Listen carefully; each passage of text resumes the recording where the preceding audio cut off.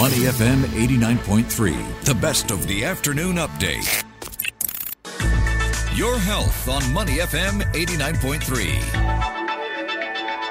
Hello, I'm Melissa Kyak with you on this afternoon update. Now, more than 1 in 10 people worldwide suffer from some form of lower back pain, and the number is only set to increase with an aging and growing population. So, what can you do to prevent lower back pain? Well, let's find out. We're joined now by Dr. Colm Nolan, Senior Consultant and Neurosurgeon from Oxford Spine.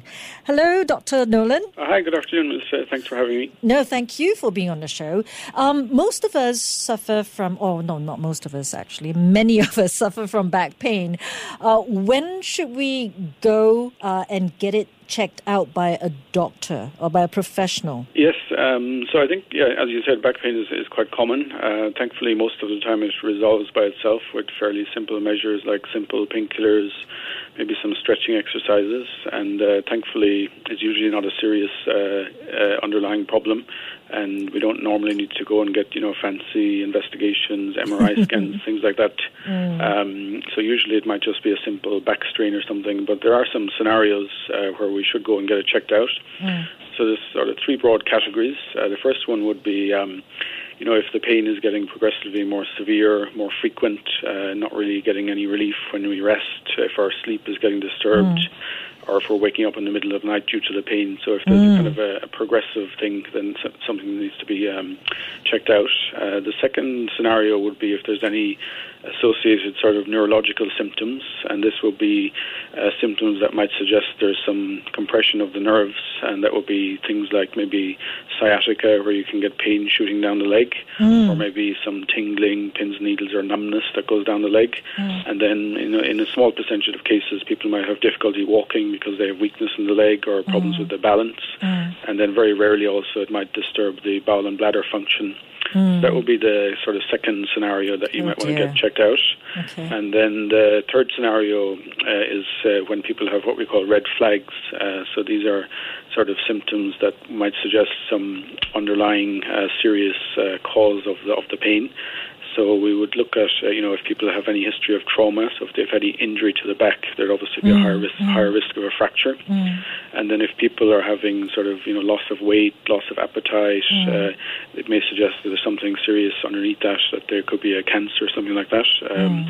And then older people who, the bones may be a bit weaker and more susceptible to osteoporosis and getting fractures. And then people who have like fever, people who are immunocompromised or things like that where there might be some infection. And then another important one then would be if people have had a history of cancer in the past and they have sort of this problem with back pain, it's good to get it checked out. Now, most of the time it won't turn out to be anything serious, but it's good to get it checked out. Wow, thanks. You've covered actually a lot of ground there. You've been here 8 years in Singapore, right? That's correct, yes. Yeah. Have you seen any kind of trend, emerging from the number of patients that you're seeing with back pain? I think we are seeing more and more patients with back pain. I think particularly in the last couple of years with COVID, I think we have seen a lot more people coming in with back pain and neck pain. Why? Why is that so? I think during COVID, a lot of people were working from home.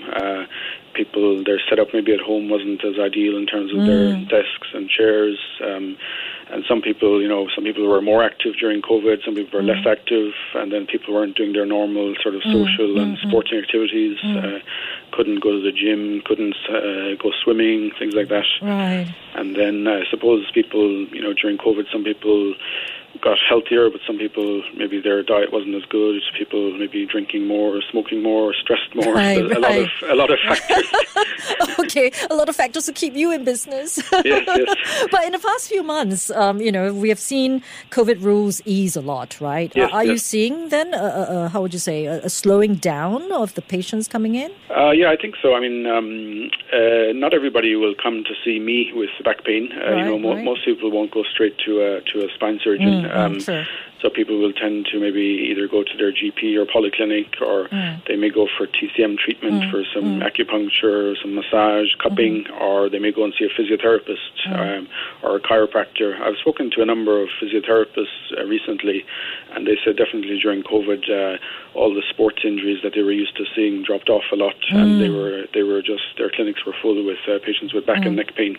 Now, I know that posture plays a large part, right, in know, the health of your back, right? Yes. They say that slouching is not good, etc., etc. But, there have been times when I'm sitting at the desk for a long time, and when I try to sit up straight for a prolonged period of time, that actually made me more tired. and I find that slouching again is actually more comfortable, and I had better stamina. So why is that? Yeah, I mean, I think, everybody has to sort of pay some attention to their posture. Some people find different postures more comfortable. I mean, our natural tendency is to slouch, I suppose. Yes.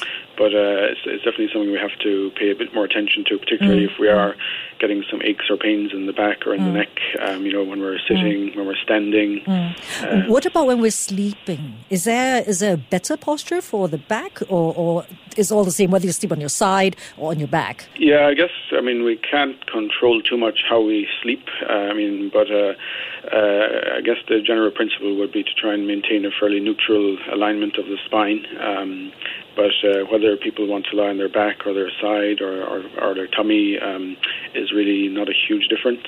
Okay, because I reckon that, for people with toddlers and all that, they are still in time to try and train the baby to sleep in a certain position. Yes. But if it doesn't make a difference, then I guess that's kind of okay. But, okay, when we look at the neck and the back, right, these are actually very sensitive areas. And I find sometimes that even when I wake up seemingly in the same position as I've always woken up in, I have like mysterious neck pain or like a stiff neck. How much is that related to the rest of the back? Back pain would probably be still more common than neck pain, but neck pain is also quite common. There can be some sort of triggers that people find if they slept in some awkward position or something. The neck may be a bit sore the next morning. But as long as it's not a sort of a trend that the pain is there every day, becoming more progressive, more severe, because we all get some aches and pains on and off.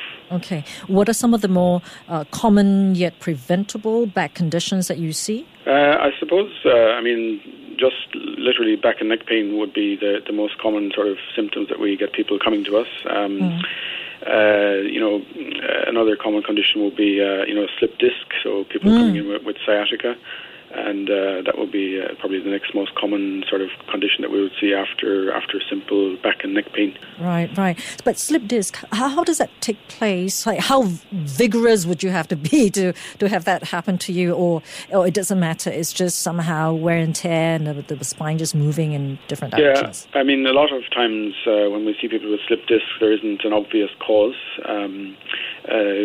Some people are very sedentary and they can have slip discs. Some people are very active, very sporty, and they can still get slip discs. I suppose it will be a bit more common in people whose jobs, if they involve a lot of heavy lifting or prolonged periods of sitting or prolonged periods of leaning over. So for those kind of things, it's obviously important to pay some attention to our posture and our bending, our lifting techniques, etc. Yeah, when we talk about bending and lifting techniques, what I understand is you do it, you bend at the knees, not from the back. Yes, exactly. Yeah, but what about people, because, we know that there's also, which is a good thing, a lot of people getting more interested in being fit. So we see a lot of people doing yoga, a lot of people doing Pilates. Yes. Do you see an increase in the number of patients coming from doing that kind of sports? It's quite interesting. I've spoken again to a number of people recently. I've spoken to, physiotherapists, and they do see people coming in that they can have injuries from various sports. So I think whatever activities we're doing these days, I think we have to be focused on correct technique. So if we're, in the gym, if we're doing HIIT training or doing some mixed martial arts, I think all of these things, can be done well or they can be done badly. And probably a lot of injuries that we see are probably problems with the incorrect techniques. Okay, so would you what kind of exercise that we can we do at home or wherever we are, an easy exercise that's easy but yet a must do to keep our back in tip-top shape? Yeah, I think there isn't any single sort of specific exercise. Your favorite then?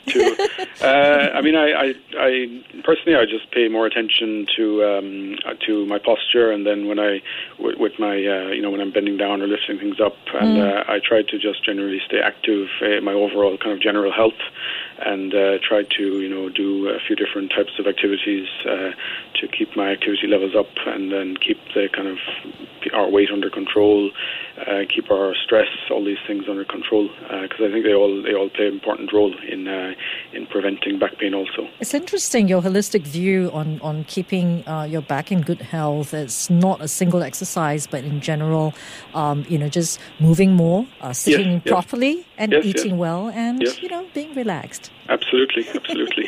Well, I'll leave you to go to take a well-deserved breather, I suppose, from seeing patients and the stress of being on air. So thank you so much, Dr. Colm Nolan, thank you for so much, speaking to us on Money FM 89.3. It was Dr. Colm Nolan, Senior Consultant and Neurosurgeon from Oxford Spine. To listen to more great interviews, download our podcasts at moneyfm893.sg or download our audio app. That's AWEDIO.